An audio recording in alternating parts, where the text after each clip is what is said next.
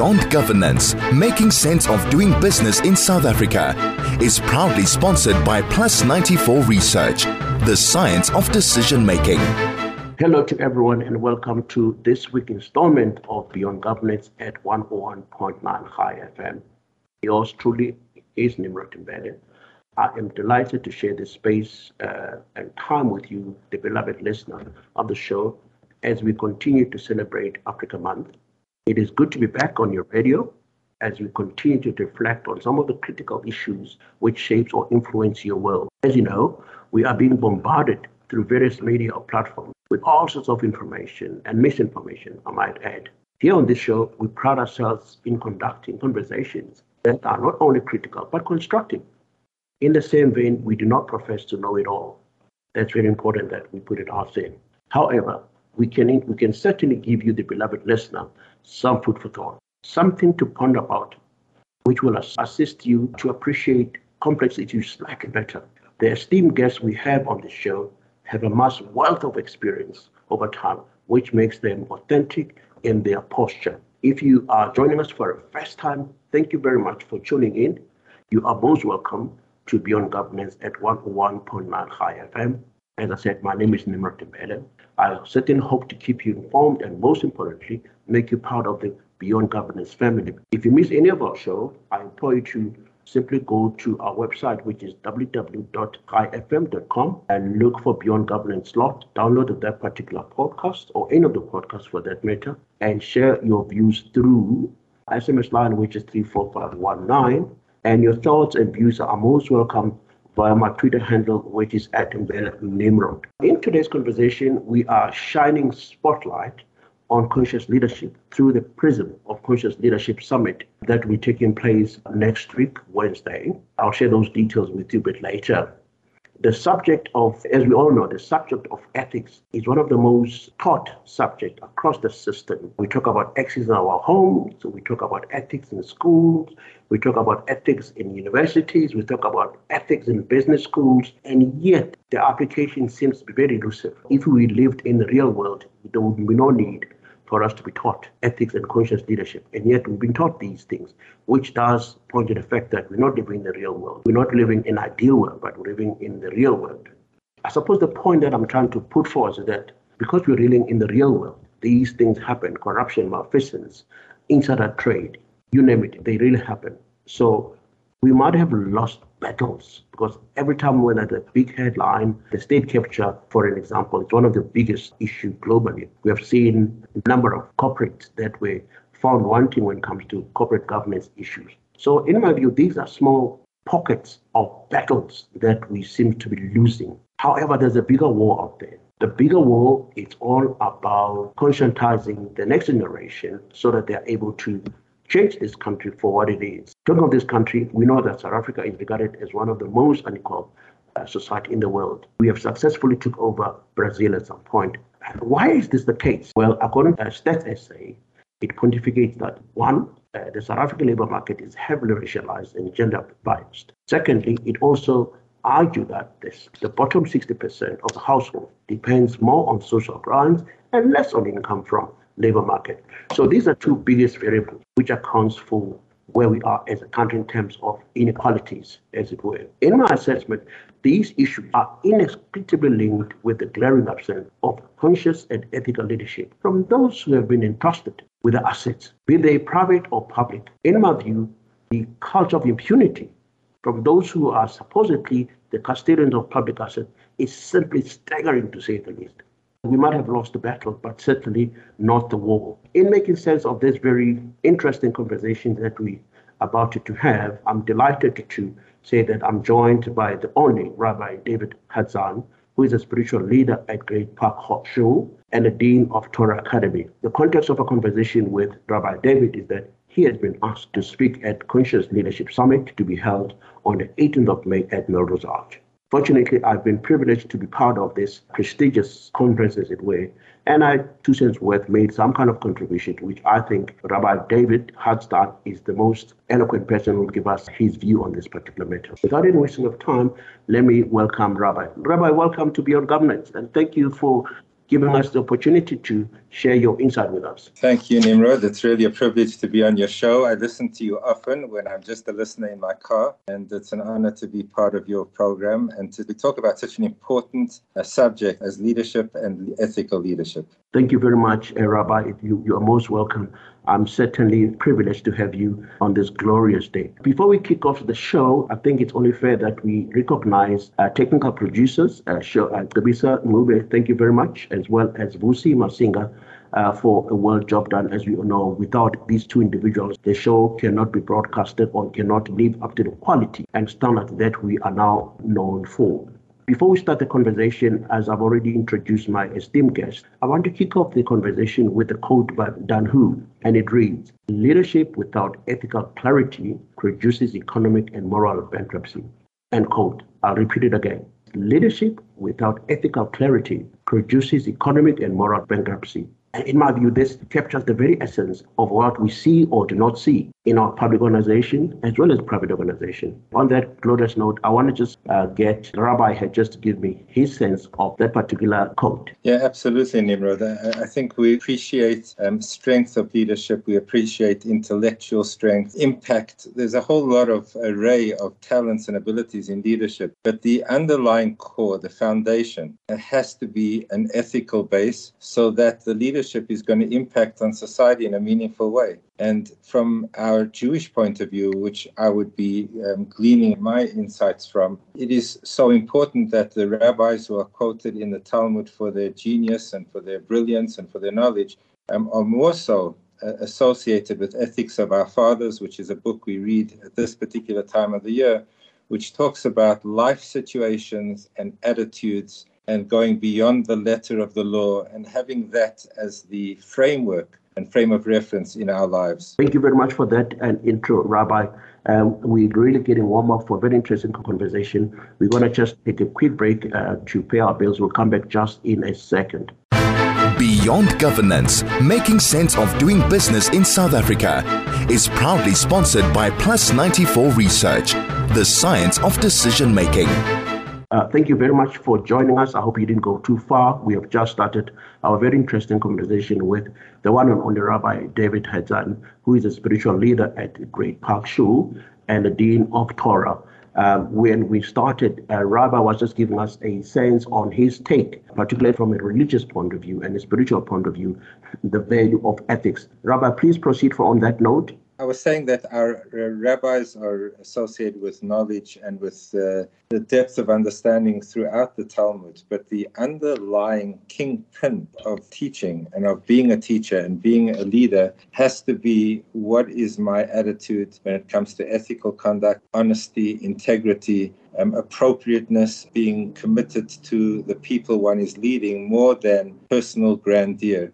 And as your quote identified, when we lose sight of that, when we get involved with ourselves and ego and not the goal of an ethical outcome, it impacts very badly on the environment, on society, and on the next generation, which you've already identified as such a huge challenge to get through our message to the next generation.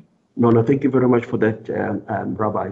I think we definitely on the right footing in terms of comprehending our attitude. I could not agree with you more. Operating with where there being the attitude and towards honesty, integrity, elevating those particular traits, if you like, and more than our own personal grandeur.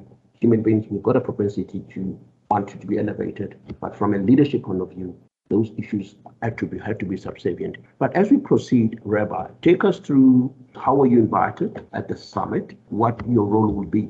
I'm actually not 100% sure why I was invited, but Brenda Carly, who's heads up and is very involved with the conscious companies and the summit that is taking place, somehow came to me through my role at Africa Tikkun. I'm one of the board members at the Jewish Outreach Organization, which is focused on assisting those who are in greater need and committed to making the general broader South Africa a better place, a kinder place. I'm also involved at the school with a number of projects which have given me the opportunity to share in very meaningful ways. So, for example, one of the projects we run at the Torah Academy in our grade 11 year, so it's the year before matric, is a project called Psych Alive. It was born in 1998. It's a long time ago, just after the new South Africa, a few years later, and it evolved. And what it is that the youngsters from a Jewish religious school, the Torah Academy, of which I'm the dean, and students from Soweto and Orange Farm, and more recently, a group of students who are sponsored from Israel, cycle over 5 days from Johannesburg to Durban. And it's not about the bike and it's not about the cycling. They do it in relay. They keep changing. So we always have fresh legs on the bicycle. It's much more about the experience of learning from each other, sharing each other's cultures, and learning about what it means to give. And to me, that became such an important ingredient in sharing values. We can preach in the synagogues and we can pontificate in our classrooms, but unless we show and we experience experiential learning, we actually engage in a real life-changing way, the values that we're trying to teach are often lost. And when we do it meaningfully, a week in the time of these students, which is just 1 week in the grade 11 year, has turned into something that they refer to, both the students from Soweto and the students from the Torah Academy, as one of the highlights of their educational experience at school. Well, that's quite amazing, particularly when you are referring to the ability for group of individuals coming from different racial background, different cultural background, being part of something that is life-changing. A simple exercise such as cycling for life, as I understand it, it's quite grounded and is able to, or I suppose these individuals, this youth, have been given an opportunity to exchange their views, which is fundamentally different from armchair critics or philosophers. Most of us, or most people, I would imagine, have the propensity just to give guidance through radio or through social media without necessarily being part of that particular approach. It's practical experiential learning, which has far more gravitas than just talking and giving lecture. And there's so many examples that I can give from school where technical data, information, as important as it is, doesn't come close to experiencing and living the events. So many of our experiences at school, which took us on hikes, on walks, on 4-day hikes in the Drakensberg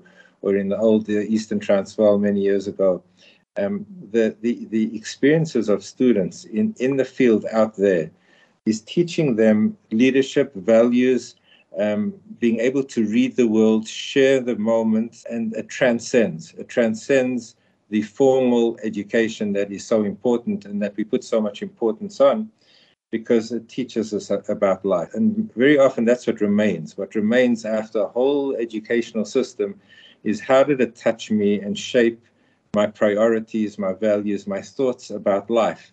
And these are underlying foundational strengths to our ethical view of the world. What did we experience? What touched our soul deeply?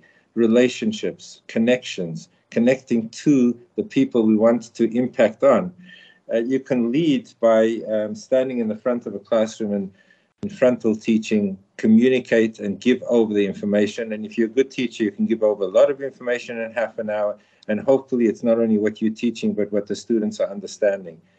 But then there's a whole different level in touching soul, touching the essence of life, really connecting with somebody. And this applies to every area of leadership. Parents in our homes, as leadership of a group at work, we can look at people around us and see how can I control and how can I decide their future by making the decisions that I make, or how can I touch people deeply in a way that we work together towards common vision that is valued. Absolutely, Rabbi. One of the issues that I've picked up, which cuts across few items that you have shared with us, is connection. It's about relationship. Let's look at these issues in the context of conscious leadership. In your assessment, what is missing from our public officials, our top CEOs, main organizations, which seems to be disconnected, which don't really, at least in practice, share the same values from what appears on their boards, on their communications, and so on and so forth. Because there seems to be a greater discrepancy or disconnect between what has been pronounced from a policy position of government that we all know and some of the private sector organizations. What accounts for that lack of consciousness, or at least the presence of consciousness, particularly as it relates to the delivery of services? I think when we begin first by what are our values, like what do we stand for, and that could mean that our value system is about self-promotion, about opportunity for self, could be very egocentric. That as a foundation to a person in a position of leadership can completely hijack the course of the leadership position that the person is holding. In our context in South Africa, we had a leader whom we were so proud of in the whole world. When people used to say to me, South Africa is a third world country compared to all the first world countries overseas, and look what they're giving the world. And I used to point to the inspiration that this country and the entire world took from a Nelson Mandela, from Madiba, who emerged from so much pain and suffering and was able to lead by having the huge spirit, having the capacity to affect people around him with kindness and gentleness, rather than with hate and with revenge and vengeance. So he taught by example, and he led. And the first ingredient was that he was there for his people. It wasn't about self-promotion. And the context that I say we keep constantly drawing on the Bible, Moses, when he became our quintessential leader, and we refer to him in our Jewish context as Moshe Rabbeinu, Moses, our teacher, not historical, not biblical, our teacher. Till today, he teaches us the lessons of leadership. And all the way through his journeys, it was never about himself. He put himself second to his people. When God was ready to replace the Jewish people at the time for all of their mistakes, by building a new people from Moses, he refused the offer. He said, this is not about me, this is about my people. From the very start, was not looking for self-promotion. He didn't stand at the burning bush and say, God, look, I'm the greatest gift to society and I have all the talents and all the abilities. Choose me, I'm the greatest.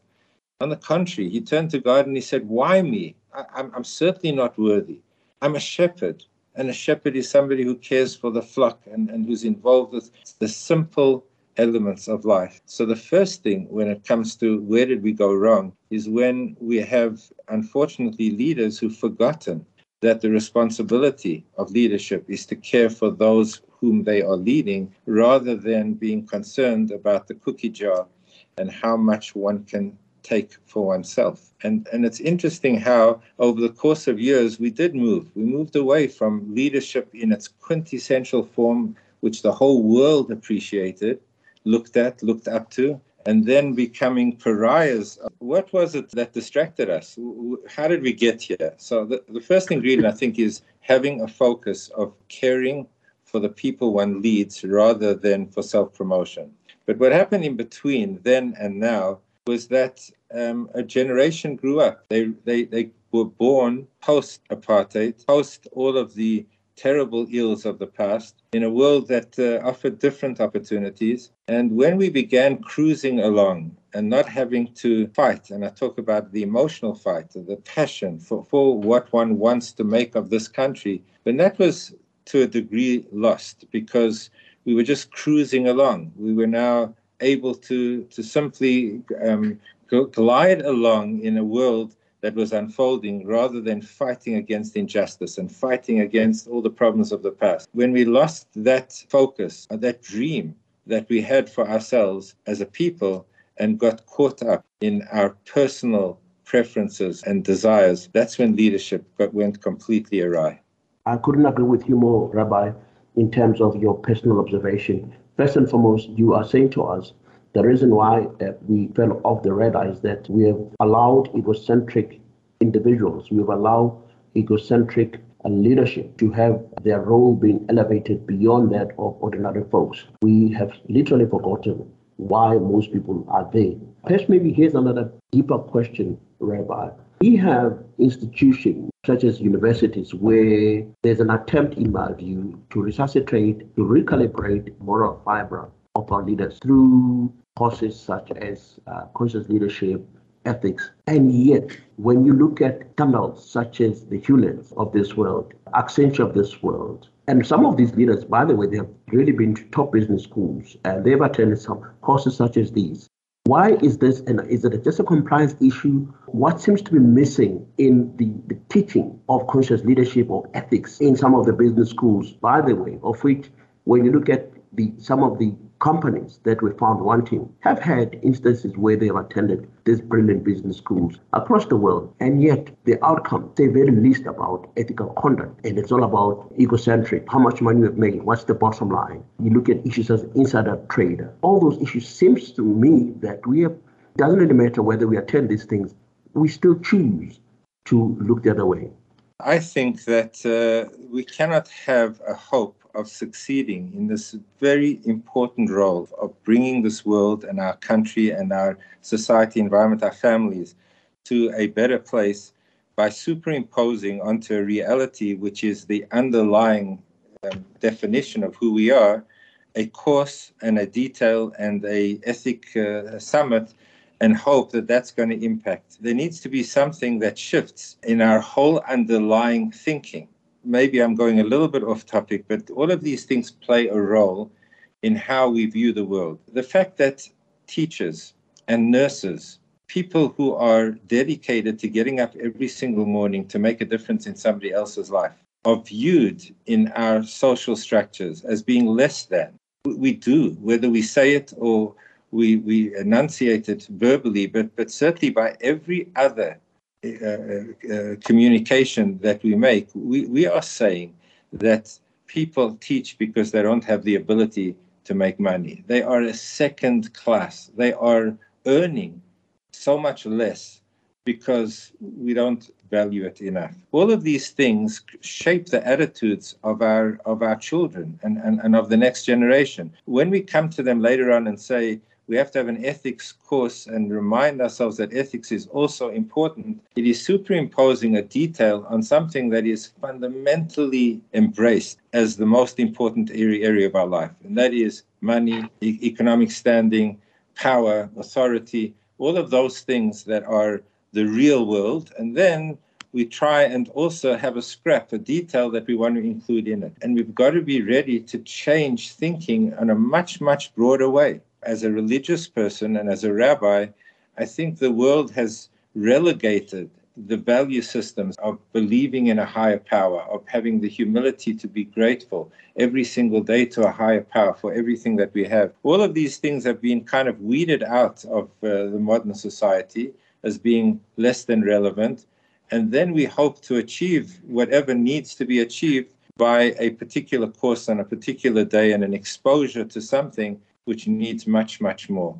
We have to reach deeper into ourselves as a society to recognize how we are communicating to the next generation what is important. Who are the idols? Who are the people we look up to? Who are the people that are important to us? It's the people that make the movies and make the money, and they're not necessarily the people that we want our children to be like, but they become the absolute example of success in this world. That's a problem.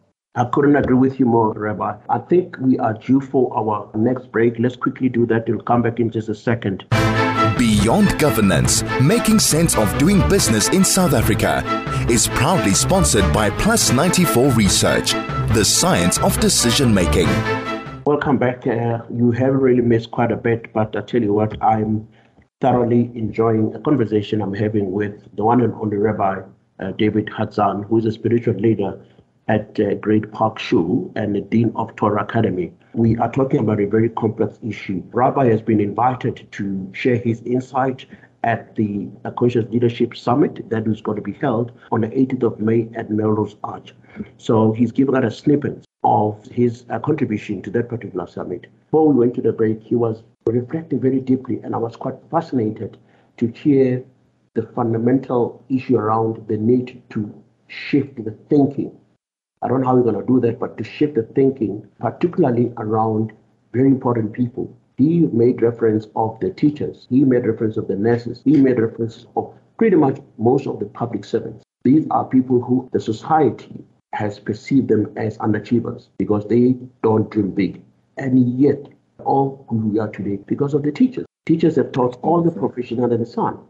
And yet society does not recognize or appreciate that. And yet we've got guys who have just mushroomed yesterday with lots of money And society tends to elevate those because they've got money. And nobody wants to know how they got the money. Nobody wants to know or care to know to discourage opulence, which is unwarranted. We tend to look away and praise these individuals, which does cause into question the thinking that needs to be shifted in a society to be appreciating people who are really making a real difference. Making a real difference is not about your social standing. It's not about the money you have. It's about the difference you're making in someone's difference that is long and affectionate. As long as you impart kindness, as Rabbi has pointed out, you're more likely to proceed in life.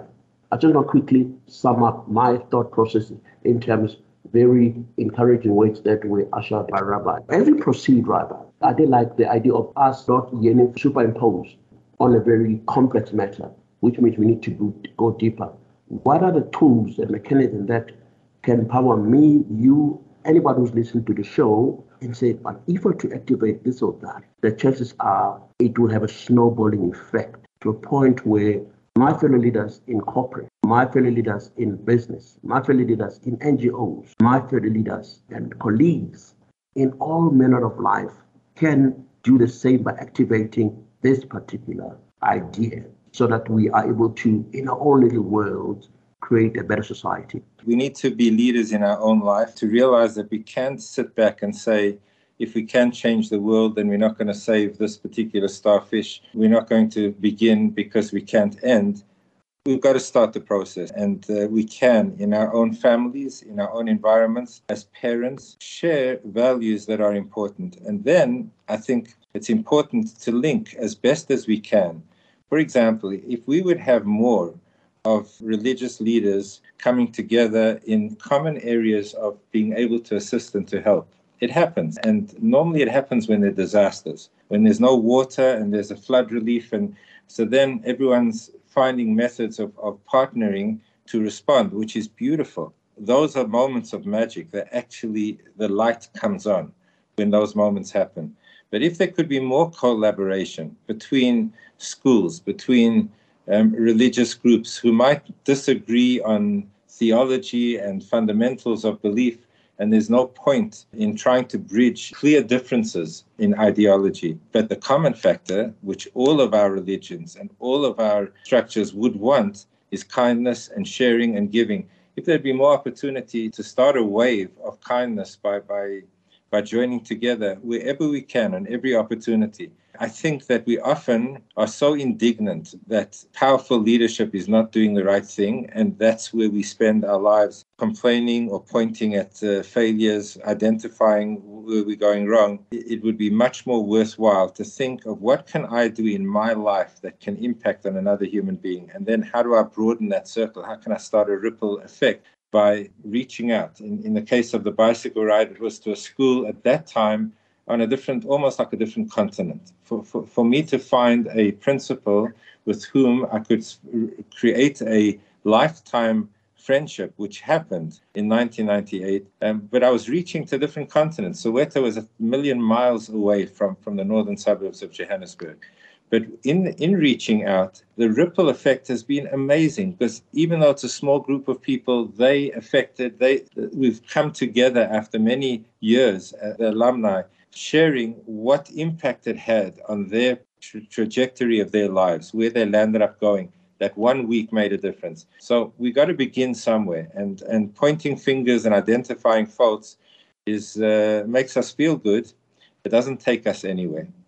And Nimrod, maybe just on a personal front, who affected my life? Who gave me the passion and the desire to want to get involved with communal leadership and being involved in this way? It was my father who came from a different world. He was born in the Ukraine, ironically, suffered the loss of his family to the Bolsheviks at the time of the First World War, lost the rest of his family in Latvia to the Nazis in Germany, had one remaining person alive in his life and moved to South Africa and lost her a few months later, and got married again and raised our family. He was positive. He was happy. He was focused. He was committed to making a difference. And as a result of his example that he gave us, every one of his children went into education. Grandchildren are involved in education. Somehow communal responsibility became the rallying cry of all of us as a family.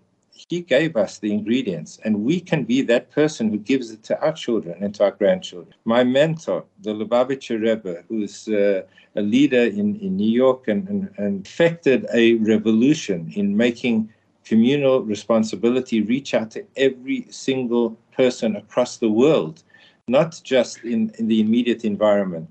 He taught by example that when we wake up in the morning, there could be no greater purpose than wanting to impact positively on somebody else's life.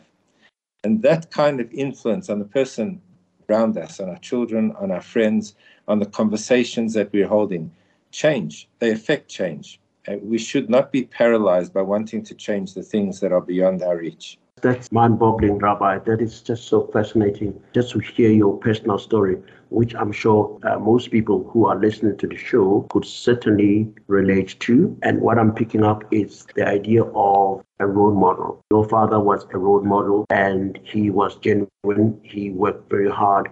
It gets to the point for me, whether or not we're not celebrating role models sufficiently, we're not communicating good stories sufficiently.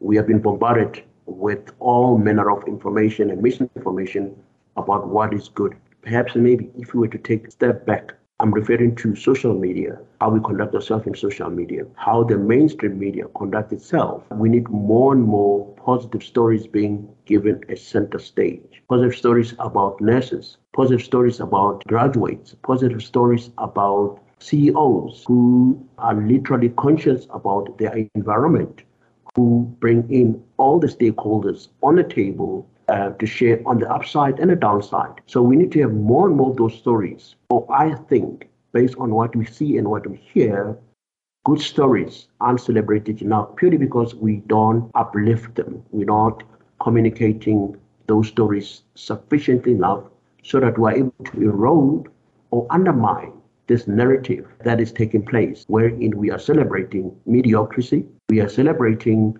fakes, we are celebrating individuals who have absolutely no substance other than egos, which in some instances propelled by questionable means. What's your take on that in terms of communication and how media houses and us as individuals through social media can begin to communicate good stories? I think we love bad stories. We love communicating the bad stories. Bad news gets around very, very fast. I think that we have to be able to celebrate, exactly as you said, the people who have made a positive difference. And our conventional understanding of greatness, there are sportsmen and women who have achieved phenomenal goals and aspired and are great teachers of what people can do when they train and focus and are passionate about what they want to achieve. Unfortunately, many of them are not, and their language and their attitude and their defiance and their arrogance is a very negative teaching to our children. I think we do have to revert to reminding ourselves of our dreams. You know, Nimrod, one of my favorite books is a book, The Little Prince, which was written by Antoine de Saint-Exupéry. And a little book, but it has so many beautiful life messages. In the book, he has such a beautiful quote about that if you want the people to be able to get to the next island, we shouldn't be telling people how to collect wood and how to design which task each person has to do, as much as we should be teaching them what it is to be optimistic and to dream about the open sea. That was like his quote, more or less. Teach people to dream about the open sea rather than teach them how to collect wood. We're teaching technicalities and details, and we're not presenting a dream and a hope. Great leaders like Mbele had a dream, and he shared that dream. He was able to get into society a hope and a belief that things could be completely different. That's what we need to get more of those leaders. We need to be more of those leaders in our own worlds. Absolutely fascinating. I would definitely want to get a copy of that book just to go through it, because as you reflect on it, I could only imagine the power of the words in reverting to dreams and teaching people not to become just technocrats. But there's a lot out there in life.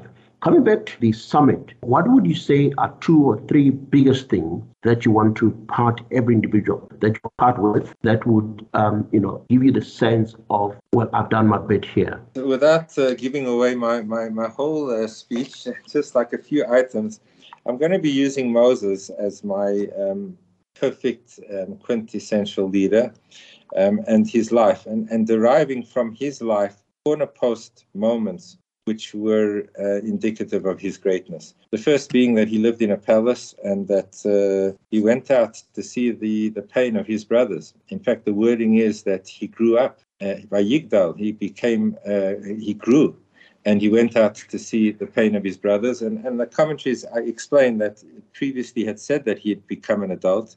Why did it say he grew up by Yigdal and then he went out to see the pain of his brothers? And that's definitive. What is the ability to achieve greatness? It is when we leave the palace, the safe, secure environment where we are able to cruise in life, and we leave that safe environment to see the pain and the suffering of others. That is a definitive first step in the life of Moses that set his course as a leader. And our ability to leave ourselves, the safety of our own happy space, sweet spot, and to recognize that this world is about reaching out to meet the needs of others. That's a cornerpost point. Like, to what degree are our lives self-absorbed, and are we ready to reach out? Another cornerpost of Moses was when, as I mentioned before, God says, we can do away with this people. This people is too much trouble. Let's start again. And Moses puts himself second. He says, wipe me out of your Torah, your beautiful book, God. I'm ready to have my name removed because it's not about me.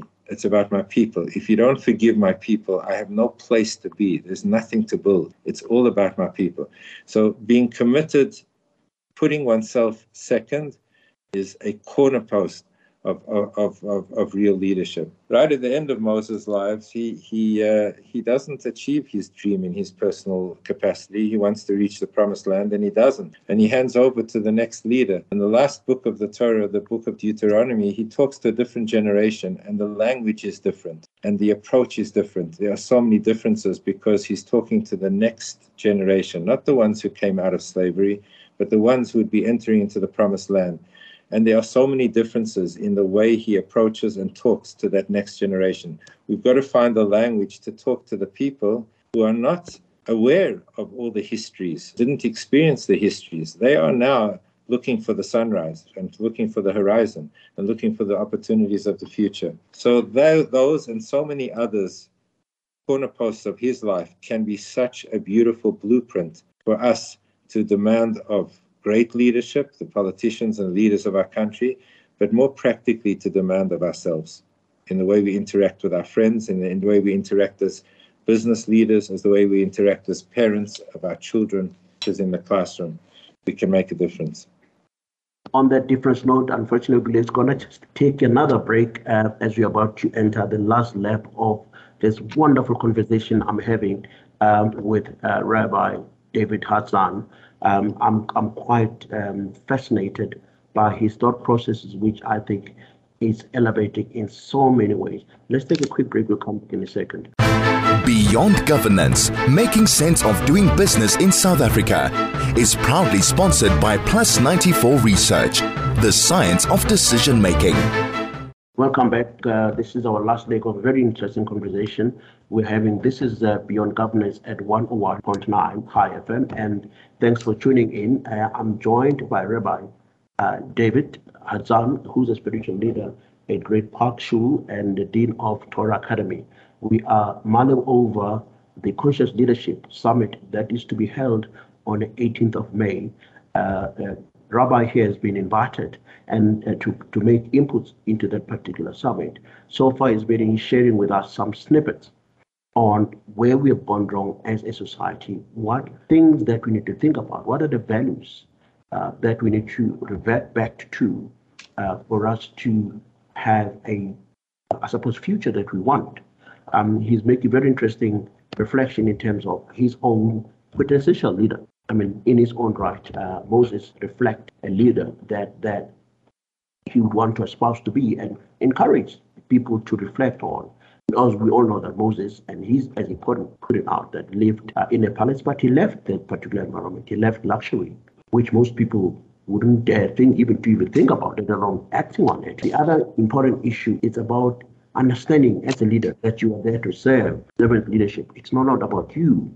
The more you pull other people out of misery, the more you pull other people out of financial constraints, the more you empower people, you are making a huge difference. So you know that God puts you there, or through whatever means, you are there to serve people, not anyone else. And the last point which he made, which I think is quite remarkable in so many ways, is finding the right channel, right competencies, the right language that needs to be used or that we can use in communicating with the new generation. Our generation have a different school, come from a different school of thought. They were taught differently. The language used was completely different. But we can't use the same language in communicating behavioral patterns, in denouncing value system that we ordinarily need to frown upon in the same way that our parents did. So we have to find something that speaks to the next generation to try and elevate what is important around poverty, inequality, and progress. So those are some of the snippets that I've just picked up from Rabbi here. I hope I'm not doing injustice, Rabbi, in terms of...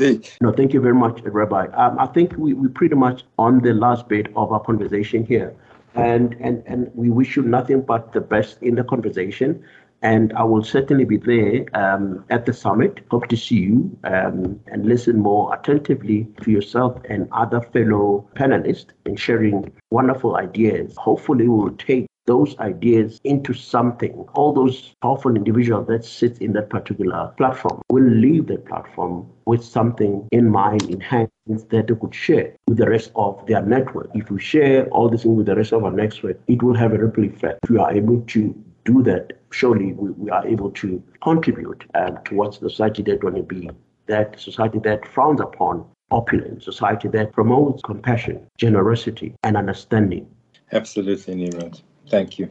Unfortunately, we're going to have to leave it here, for we've run out of time. It has been absolutely beautiful having you board, Rabbi David Hazdan. Like I said, I hope to see you very soon in that particular conversation. God bless you, Nimrod. Thank you. God bless you too, Rabbi. As we conclude this remarkable conversation with Rabbi David Hazdan, obviously need to continue the journey of being self-critical. And what we see and hear, we need to go beyond just talking. We need to join any social movement which seeks to accentuate, in my view, ethical culture. And I've already indicated that we might have seemed to have lost the war, but the war on corruption, the battles, by the way, but the war on corruption, malfeasance, and any other distasteful things that we see rages on. However, through a meritocratic system, which is underpinned by conscious leadership, we can certainly reverse the frontiers of poverty and inequality. South Africa will once again be a model of a country that the world can aspire to be like. All depends on you and I having to do our bit on a daily basis. Let's do this again next week. It has been absolutely a pleasure. Beyond Governance was brought to you by Plus 94 Research, the science of decision making.